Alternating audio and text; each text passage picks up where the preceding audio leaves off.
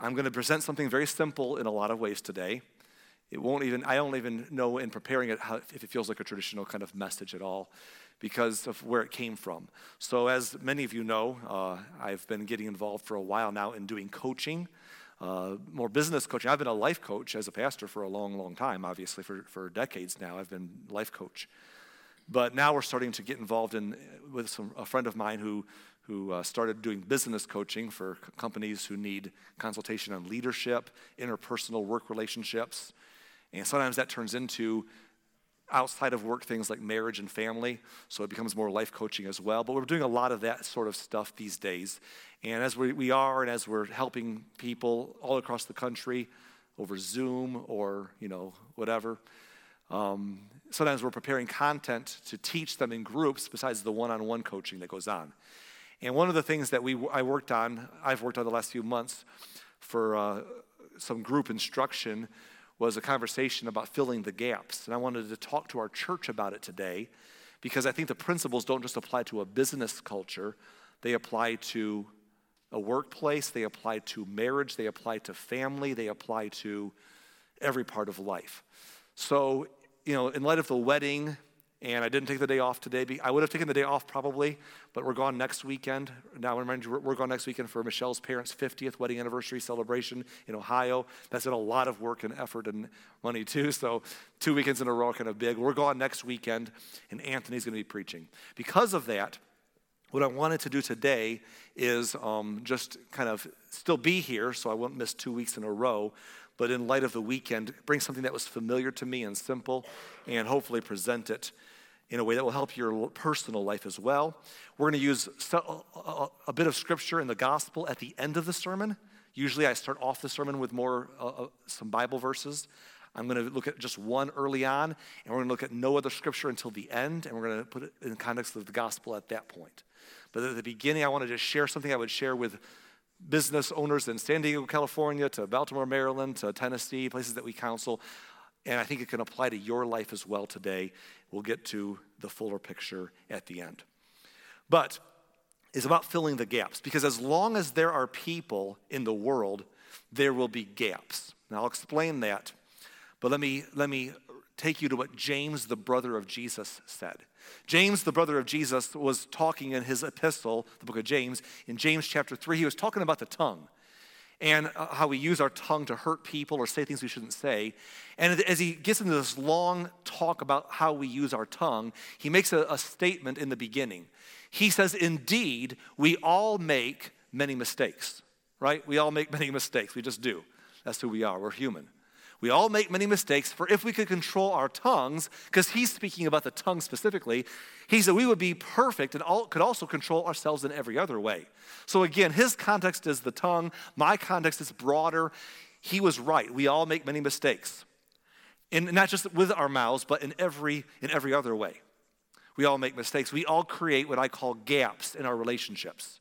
Gaps in our relationships with people we work with, we live with, we share life with, we're friends with. We create gaps all the time. Now, when I say that we create gaps, what do I mean? What are gaps? Well, gaps are the difference between what we expect people to do and what they actually do, right? We expect people to do certain things.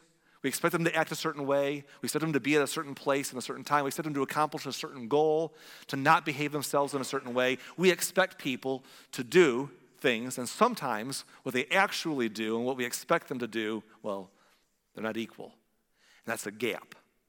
And people in life, well, they create gaps.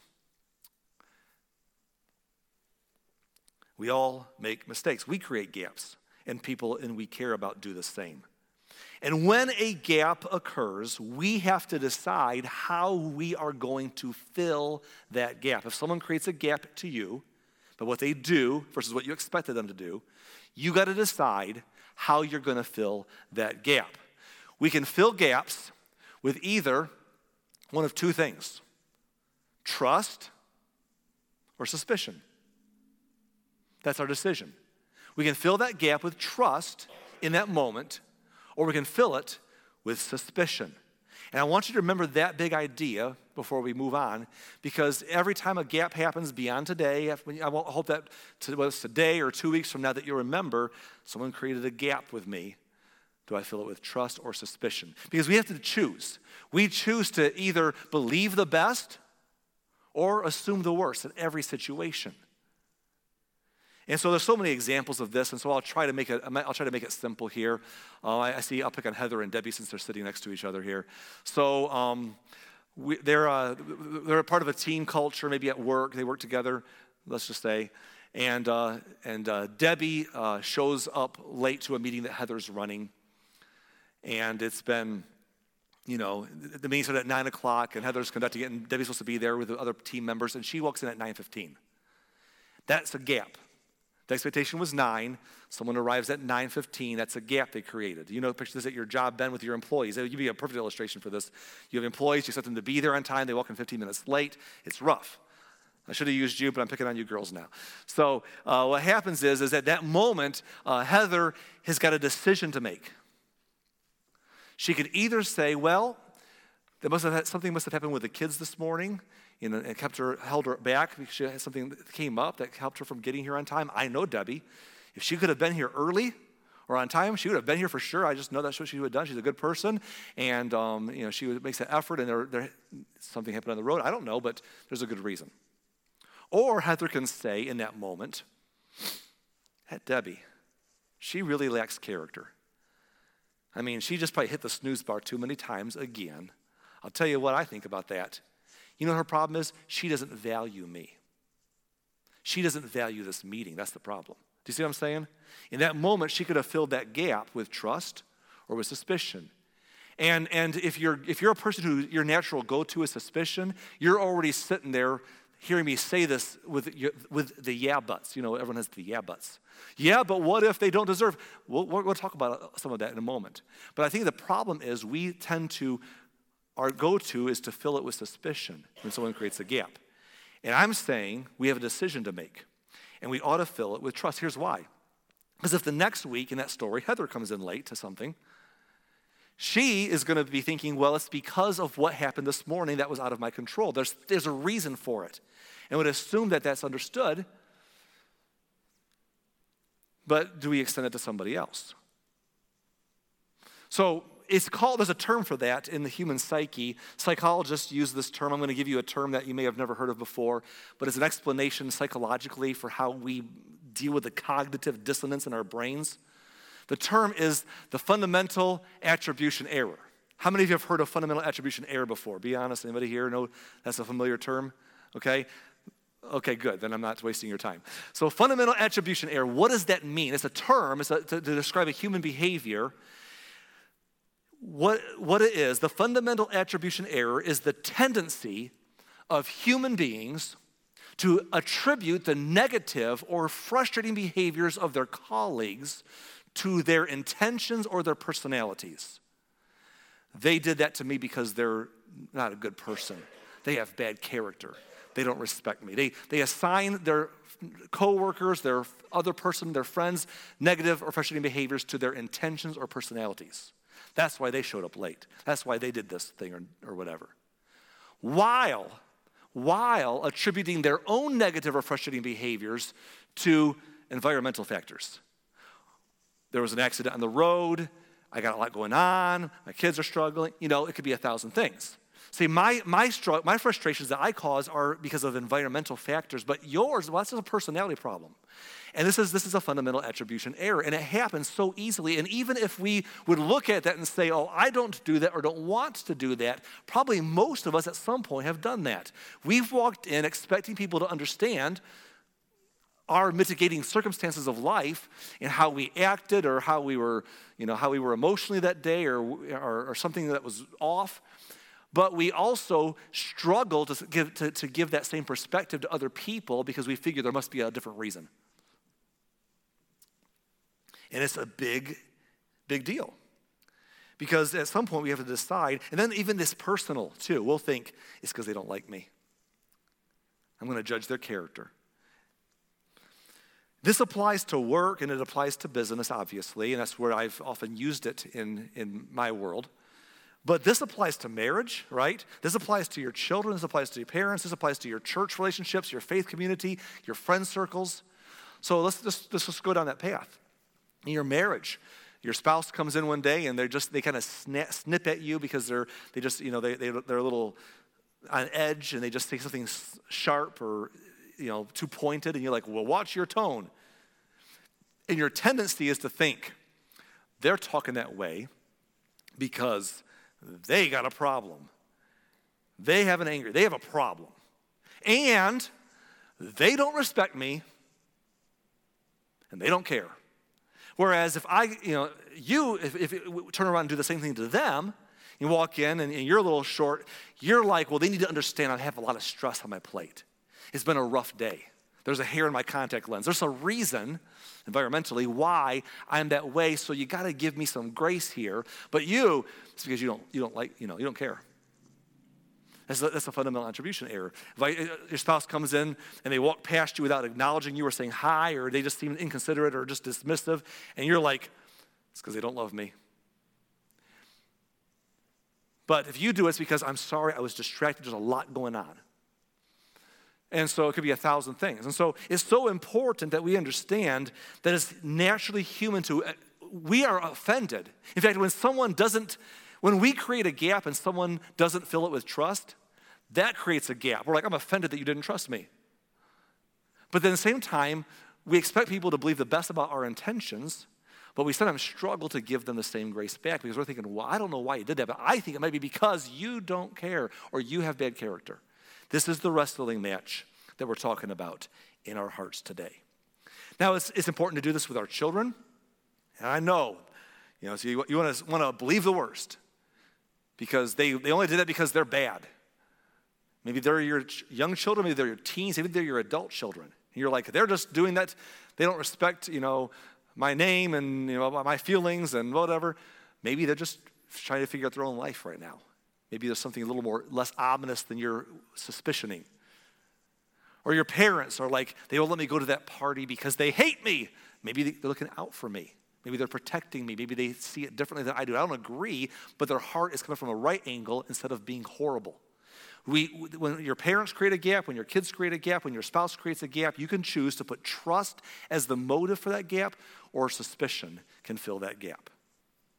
And it's important for the sake of, in church relationships, in faith community, in your family circles, and everything we do, it's important to find the space to place trust in our gaps. Now, I'm saying that for a reason, because, and I'll get to some application here, but here's the thing. It's not just important to do it in my heart. It's not just important to do it here. It's important to do it vocally. For example, sometimes in a culture, maybe a work situation or a church body or in your family, someone creates a gap and you're trying to put trust in that gap, but someone else in the family or someone else at the job or someone else in the church or your friend group, that person fills that gap with suspicion out loud. They're like, can you believe that person over there? Can you believe what they did? And they put suspicion there. They're not a good person. They don't care. And they fill it with suspicion. And you say, well, I wouldn't have done that. I wouldn't have said that. I was trying to put trust in their gap. Right? What's important in that moment is to not sit back and quietly feel good about yourself and say, hey, I didn't say those. I was thinking maybe the suspicious thoughts, but I was trying to give them trust, but I'm glad that they said it. Or I'm glad I didn't say this. I didn't bring up suspicion. What you have to do is not just fill their gap with trust in your own heart, but to step up publicly and when someone else is putting suspicion in someone else's gap, say, hold on now, time out. We don't know the whole story. Wait, time out. There's more going on. Wait, hold on. I know them. We know them. They're a good person. Wait, we might be missing some details. And you step in publicly when someone's putting suspicion there, and you pull it and put trust there. You say, why should I do that? I'm not the leader. Maybe I'm a child in my house, and my siblings are upset, and I'm not the leader. Maybe I'm an employee at my job. I'm not the leader. I'm not in charge of the small group that's grumbling in my faith community, whatever. So why should I? Because you don't have to be in charge to lead. And we can lead a better culture from wherever we sit by saying, hey, hold on now. There's a better way to approach this. And publicly to put trust, because here's why. You are creating a culture, and this is, I'm going to get, please follow with me as we set the stage. You are creating a culture. You're creating a culture two ways whenever you make this decision. You create a culture in your team / family / church group, whatever it may be, and you create a culture in your own heart. You create both. So here's what I mean by that. Okay, let me talk about the team culture first, then I'll talk about the individual. You create a culture in your team every time that you choose suspicion over trust. Because how many of you like to go to a job? How many of you like to go to work? And every single person at work is always on pins and needles. Because whenever someone messes up, everyone's all like, I can't believe them, and I know why they did that. Isn't that a fun place to work? Everyone loves that job.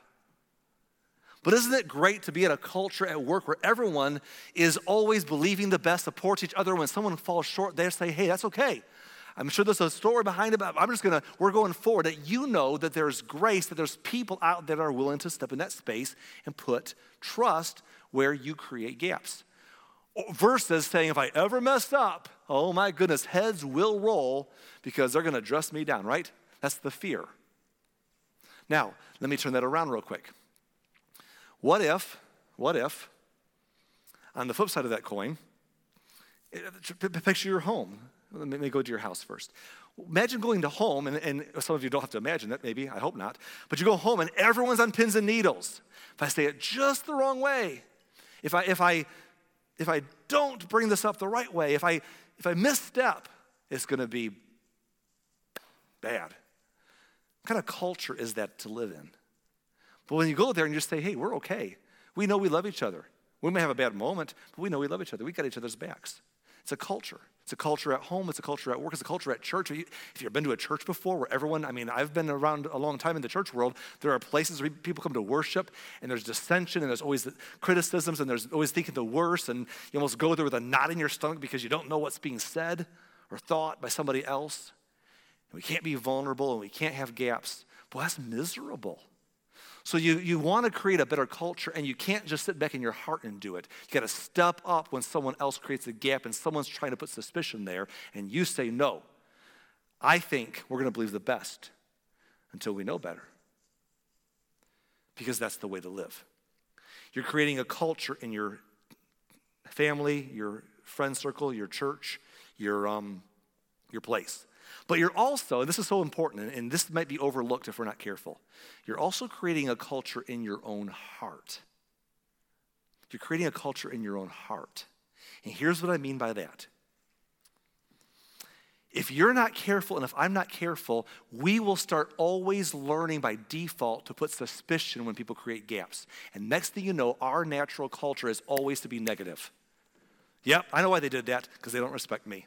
I know why they did that at work. Next thing you know, your employees are all jerks, your coworkers are jerks, your family members are all bad. Everyone in your life is, because you always see someone who leaves a gap that you feel perceived as there, and you're like, it's because they don't like me, they don't respect me, they're not a good person. And when we're running around all the time doing that, it just becomes a toxic culture in our hearts. That's no way to live.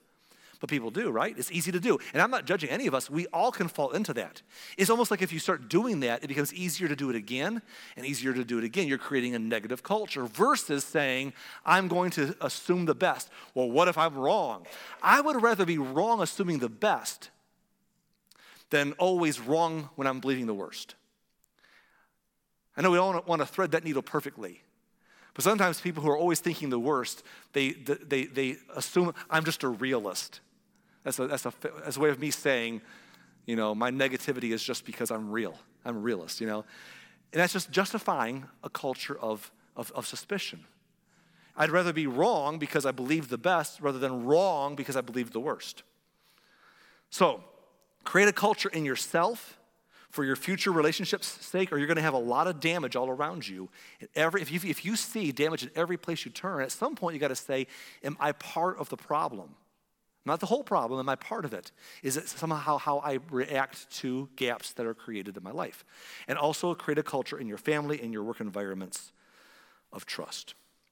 Now, you say, well, Arlen, that's all fine and dandy, and I kind of get it, but what happens at some point when the problem keeps recurring. I filled the gap with trust and the problem keeps recurring. Then what do I do? Here's what I want to say. At some point, you have to address it. So we'll pick on Debbie and Heather once more. So you guys are our team of dissidents today. So at some point, the next week, Heather gives the trust in the gap for Debbie. Next week, Debbie shows up 15, 20 minutes late again. And the next week, she shows up 15 to 20 minutes late again. Heather's like, trust. So what do? Just 30 years of just trusting that? It's fine, it's got to be fine. No, at some point. But what do you do at some point? At some point, you got to confront it. At some point, when trust is recurring, you have to confront the problem. But it should be done from a position, don't miss this now, it's such a big deal. It should be confronted from a position of trust and not a position of suspicion. In other words, conflict should become a mission to seek information. It should come expecting for trust to continue instead of expecting for trust to be regained. And if we go to people all the time when we have to confront them and we come expecting them to regain trust, I believe the worst by now, but you can convince me I'm wrong. Instead of coming to them and saying, I'm sure there's a reason. I'm sure there's more to the story that I don't know. I don't know it all. And so I've got to bring it up, and I'm sure it's me not knowing all the details, but help me know, help me understand, and come with trust and expect trust to continue rather than for trust to have to be regained. That's the best way forward. Because there's a book, there's an author that you should read sometime. If you work with other people, you should read some of Patrick Lencioni's books. They're phenomenal. He has a book called The Advantage. In his book, he says this: when there is trust, conflict becomes nothing more than the pursuit of truth in an attempt to find the best possible answer. When there is trust, conflict or confrontation becomes nothing more than the pursuit of truth in an attempt to find the best possible answer. It's me coming to you saying, I don't know what's going on, but I think I know you're a good person, help me know. Because I know there's something here that's going to be, satisfying. Because I'm coming, again, for trust to continue, not for trust to be regained. Big idea. Now, folks, let's be frank here. This requires humility on our parts. This requires humility to be able to come to people and say, to come to people that way when we confront them. Because we have to be willing to say, there's more that I don't know. That's humility, by the way. Because we want to come and say, oh, I know why they're doing that. Or we're like, I don't know why, but it's probably bad. Whenever you find yourself sitting around saying, I don't know why so-and-so's that way. I understand how so-and-so can do this, think this way, believe that. At some point, we're admitting that part of the imperfection is on our end. Because do you hear the words we just used? I don't know why. I don't understand how. So in other words, at some level, I'm missing a piece. So when I can come with humility and say, hey, help me. Because genuinely, I know you're a good person, and I can see things are so wrong sometimes, or I can miss information. Help me know. I want to believe that trust is here. Not you regain my trust. See how the culture is different? And again, it might seem like nuance and it might seem small, but no one wants to work in a culture, live in a home, attend a place of worship where the culture is always the negative. We want to find a place where trust is the go-to with the gaps. Okay? It's a big deal. Now, I'm going to flip this around before I get to the scripture. On the flip side, we have to understand on the flip side that we create gaps. I create gaps. What did James, the brother of Jesus, say earlier? We all make many mistakes. I create gaps too. In my job, in my church, in my work, in my family, we all do. And so when we create the gap, what do? Well, what I'm not wanting you to do is to sit there today and say, good, I'm going to keep on creating gaps. And they better listen to Arlen's message. And if they didn't, I'll send them a copy. They need to put trust in my gap I'm creating. That's not the way forward. What we have to do is understand that when we create gaps, we put other people in a difficult position of having to say, what do they fill in our gap? And they got to work through the tension of putting trust there instead of suspicion. So we can't rely on them to do the right thing. It's our responsibility to be trustworthy. Being trustworthy simply means I will be worthy of your trust. Now, you said, Arlen, but you just admitted, the Bible says we all make many mistakes. Yes, that's true. Being trustworthy, though, doesn't mean we're perfect. Being trustworthy means we do our best not to create a gap, right? But being trustworthy also means that when we do create a gap, we always own up to our gaps. We always own up to them. In other words, if possible, we point out our gaps before they even occur. Back to you two. I'm picking on you two today. So Debbie knows she's going to come into the meeting late.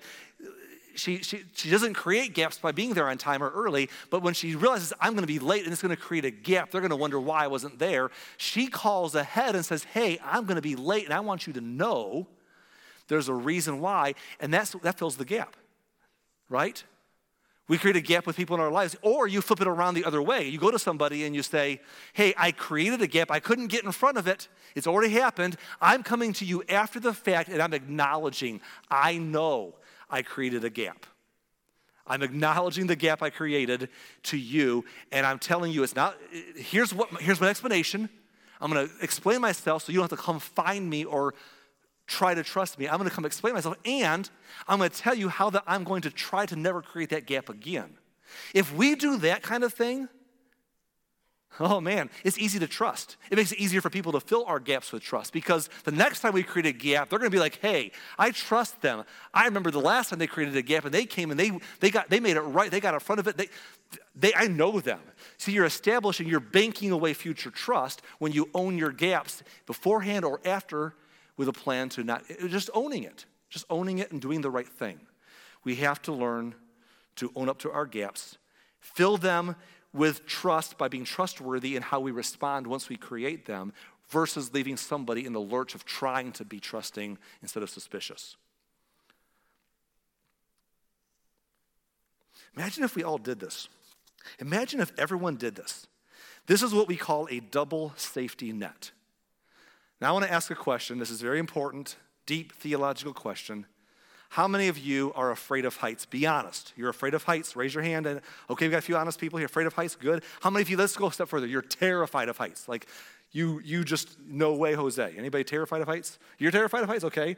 My son's that way. He won't go on a tall bridge, like at a destination over a gorge, because even though it's safely built, just the idea is like, nope, see it, tell me how it was. Terrified, right?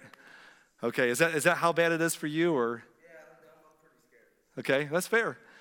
And to be honest with you, he's that way. I don't have that particular bug.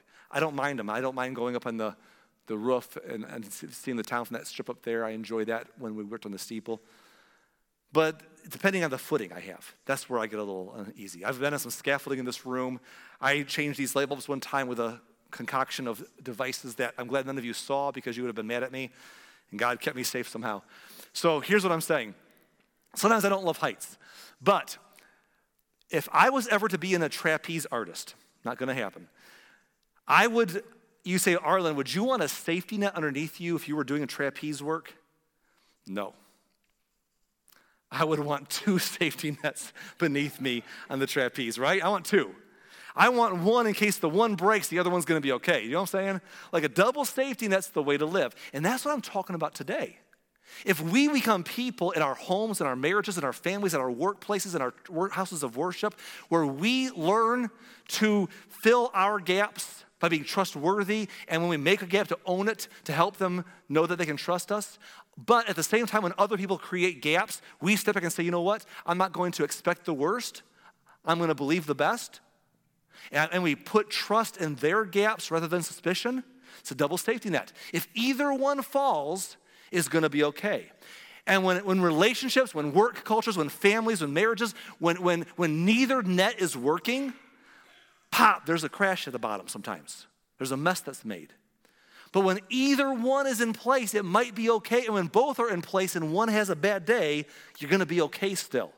This is the path forward. This is how you create healthy cultures in your lives. Healthy relationships work best when we both earn and give trust. Healthy relationships work best when we both earn trust, but we also give trust. They don't work best when we expect them to earn trust, and we are slow to give it. The fundamental attribution error, right? Now you say, well, Arlen, why should we do this? I hear what you're saying, but why should we do this? Why should we do what you're preaching today? There's a couple of reasons why. And I know it's hard. Before I get to the reasons, it's hard. I see this all the time. I can't tell you how many times in the years of pastoring I see someone's relationship could be, two friends, could be two family members on some level, and there's a breakup, and when you find out that they're at odds with each other, they're not talking, whatever it may be, when you talk to each of them, they have a version of the story that's very different than the other person's version. What their version is they said these certain hurtful things to me. How could they ever say that to me? How could they ever? They think that's horrible. They don't love me, or they don't respect me, they don't like me, or they're just a bad, mean person. Whatever it is, they said these things, and I'm not getting over it. And by the way, I have tried. I have done this good thing, and I've done that good thing in the relationship, and I've done this good thing. But yes, the other person, and they're saying, that person said this hurtful thing, or did that hurtful thing, or that hurtful thing. How could they ever do that? And I have tried. I've done this good thing and this good thing. And when you're in the spot of trying to help them, you're like, well, you also said some hurtful things. Well, it's just because they provoked me. Oh, so there's an excuse. But they said some hurtful things, and there's no excuse for that. When you ask the one person about the good that they've done, what about the good the other person did? Well, it's because they're supposed to, so they didn't really care. There's just a sense of not playing this game very honestly. And I know it's hard, but we've got to learn. And look, I understand how hard it can be when people in your life hurt you, but we are all better off when we create a personal culture of trust in general in life, even though people have burned us before, and we create a general set of suspicion, and when we work to be trustworthy in the first place. And our teams or our homes are healthier, and it's easier to be around us and around each other when this exists. Healthy relationships work best when we both earn and give trust. Why should we do this? Well, I'm going to give you the main reason is for those of us who are Jesus followers, because we're commanded to. So I'll give that. But if you're not a Jesus follower, I hope you would be. I hope that you'll trust in him. I hope that you'll believe that he loves you and make your peace with God and let him walk with you through life. But even if you're not there yet or you're not there today, here's what I want to say. This is still good advice because this is how life is happy. Because when we do unto others as we'd have others do unto us. When we say, I want to fill your gaps with trust because I want people to fill my gaps with trust. And I'll try to be trustworthy because I want people to be trustworthy. When we do what we want others to do, we're doing unto others. It's just a better way. It's a better way. It's a better atmosphere to live in. So no matter what your belief system is, that's an awesome way to go forward. But if you're a Jesus follower, you have no excuse. Because, quite honestly, this is an all skate. It's interesting, the gospel models this for us. And I think that sometimes as Christians, we love to sing about the gospel, embrace the gospel, worship to the gospel, but we sometimes struggle to live out the gospel. But we're called to live it out. It's interesting how God's heart towards us. All of us have created gaps with God, haven't we? The Bible calls that word sin. We've all sinned. We've all created gaps. And the difference between us and God is that God's not just sitting there wondering if he should put trust or suspicion in our gaps. He knows. He knows when we're wrong. There's no doubt here. We know when we've blown it. He knows. And if God was like some of us are, he would look at our sin and say, you created a gap. It's not my fault. It's yours. The relationship's over because it's not me. It's you. And he'd be right. But God in his love did something amazing. He humbled himself. Jesus humbled himself and he came and walked in our shoes and became obedient to death, and he built a bridge back to us, though our gap was our fault. Interesting that even on the cross, you read the story of the crucifixion, and we find part of it in Luke chapter 23. It says that when they came to a place called the Skull, and they nailed him to the cross, the criminals were also crucified, one on his right and one on his left. It's interesting that crucifixion was, for the Romans, the Roman Empire, crucifixion was a capital punishment that you did when you wanted to leave a message behind. Crucifixion was you saying to somebody, hey, guess what? You're going to suffer and die in such a humiliating, degrading, painful, suffering way that other people will not want to do what you did, because that's a very big deterrent. It was horrible. So these people crucified next to Jesus had done some capital offenses, at least in Rome's eyes, at least in the government's eyes, to be worthy of that crucifixion. But not Jesus. Jesus was turned over out of spite. His own people turned against him. The crowd, crucify him, right? And the religious leaders were jealous of his influence, and they said, let's get him out of here. And he's being crucified in innocence next to people who were getting crucified for capital offenses. And he's dying on the cross.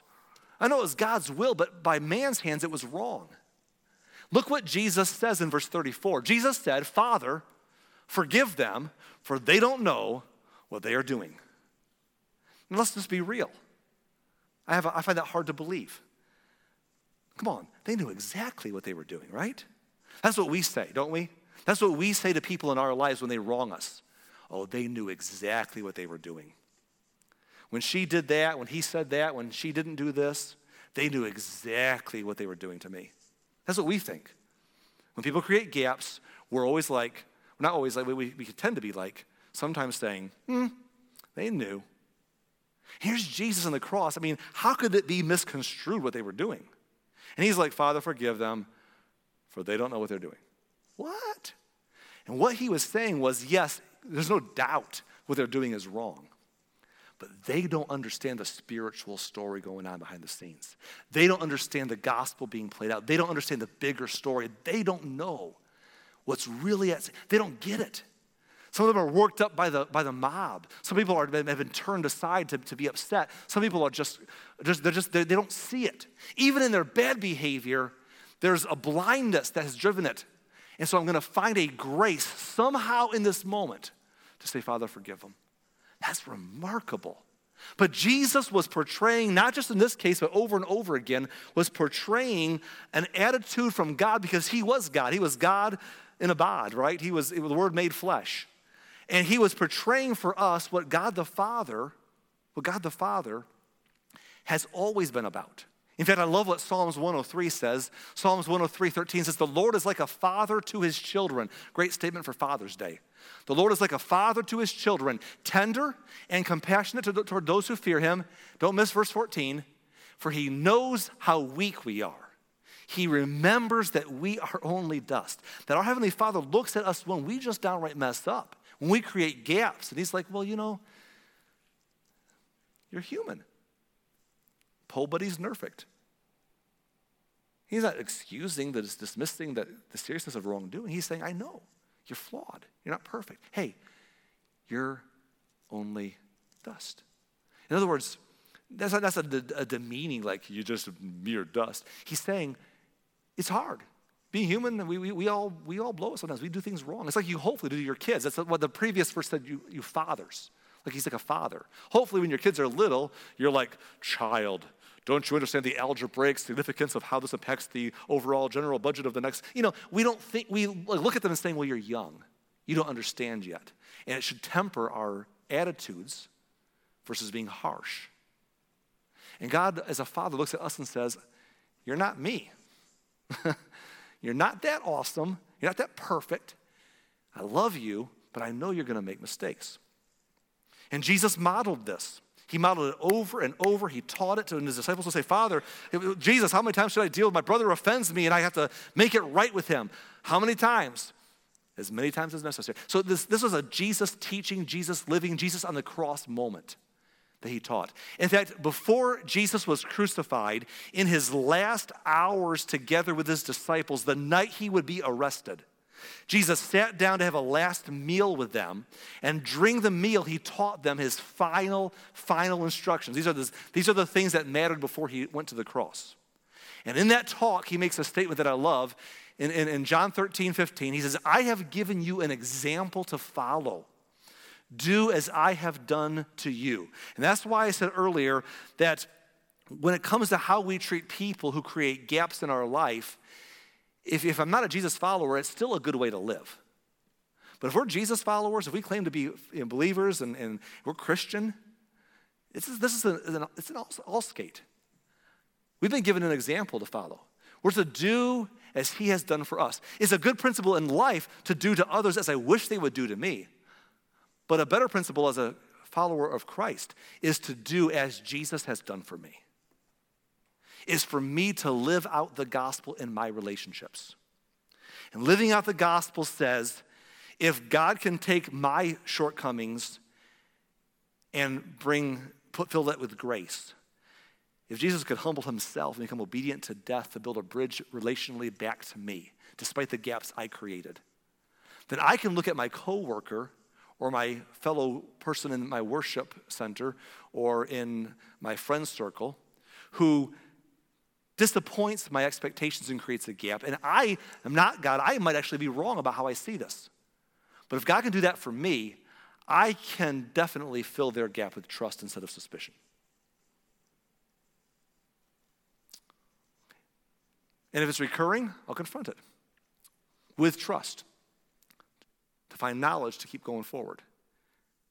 And I'm going to work my life not to be a person who runs around on one side trying to somehow believe that God has grace for me while running around suspicious all the time. I believe this about you, and some of us, this might be close to where you're struggling today. If you're the kind of person who runs around always putting suspicion when people create gaps in your life, that's just because you've been hurt before, because this is how you are, and that's just your go-to. You are probably someone who also struggles to really believe that God loves you and he's got grace for you. Because it's hard to believe that for yourself when we don't offer it. It's just hard to believe it. And for your own sake, when we go forward and when we let people who create gaps, that our go-to is trust. Until it's proven otherwise, until it's exhausted. We always start with trust. We stick with trust as long as possible with people. What you'll do is you'll get it wrong sometimes. You'll trust someone they shouldn't have trusted, but it's better than always being the opposite person. But if you'll do that along the way and you'll fill it with trust, here's what will happen. You'll be able to go to God and say, God, it's hard sometimes, but that's what you've done for me. And it's easier to believe that someone could do it for you when you model it. So living out the gospel will make the gospel more real to you. It'll make it more believable because you'll see and you'll appreciate what Jesus did because you'll know how hard it can be. But it's the only path forward. It's the only way to create a culture worth living in at home, at work, at church, or any other place in your life. And it's what Jesus modeled for us. So I'm going to close and encourage you to do that. Here's what we're going to do. I'm going to pray with you. I'm going to read a couple of questions for reflection. We're going to pray and have a time to worship. But here's some questions to take home with you. If you're by yourself, reflect on these questions at home this week. If you are in marriage, discuss them with your spouse. If you're in a family, discuss it with your family. If you're in a small group, find somebody to do this with. But here's some questions for reflection. Question one is this. Are there people in your life that you have a difficult time trusting? And just wrestle that down. Why is that? Is it because you did this right over and over again and they eventually became untrustworthy and proved to be on a shadow of a doubt? You exhausted that option before it became obvious. Okay, now we got a different problem that needs a different solution. Eventually I fired that employee. When Heather goes to Debbie and says, I'm trusting that you were late for a reason. 10 times later, she's like, okay, I'm going to confront you about it because I don't know everything. And Debbie's like, oh, I just don't care. Oh, really? Well, at some point you got to say, okay, well, maybe we don't need to have this relationship anymore, right? So there comes a point where you got to deal with the hard stuff.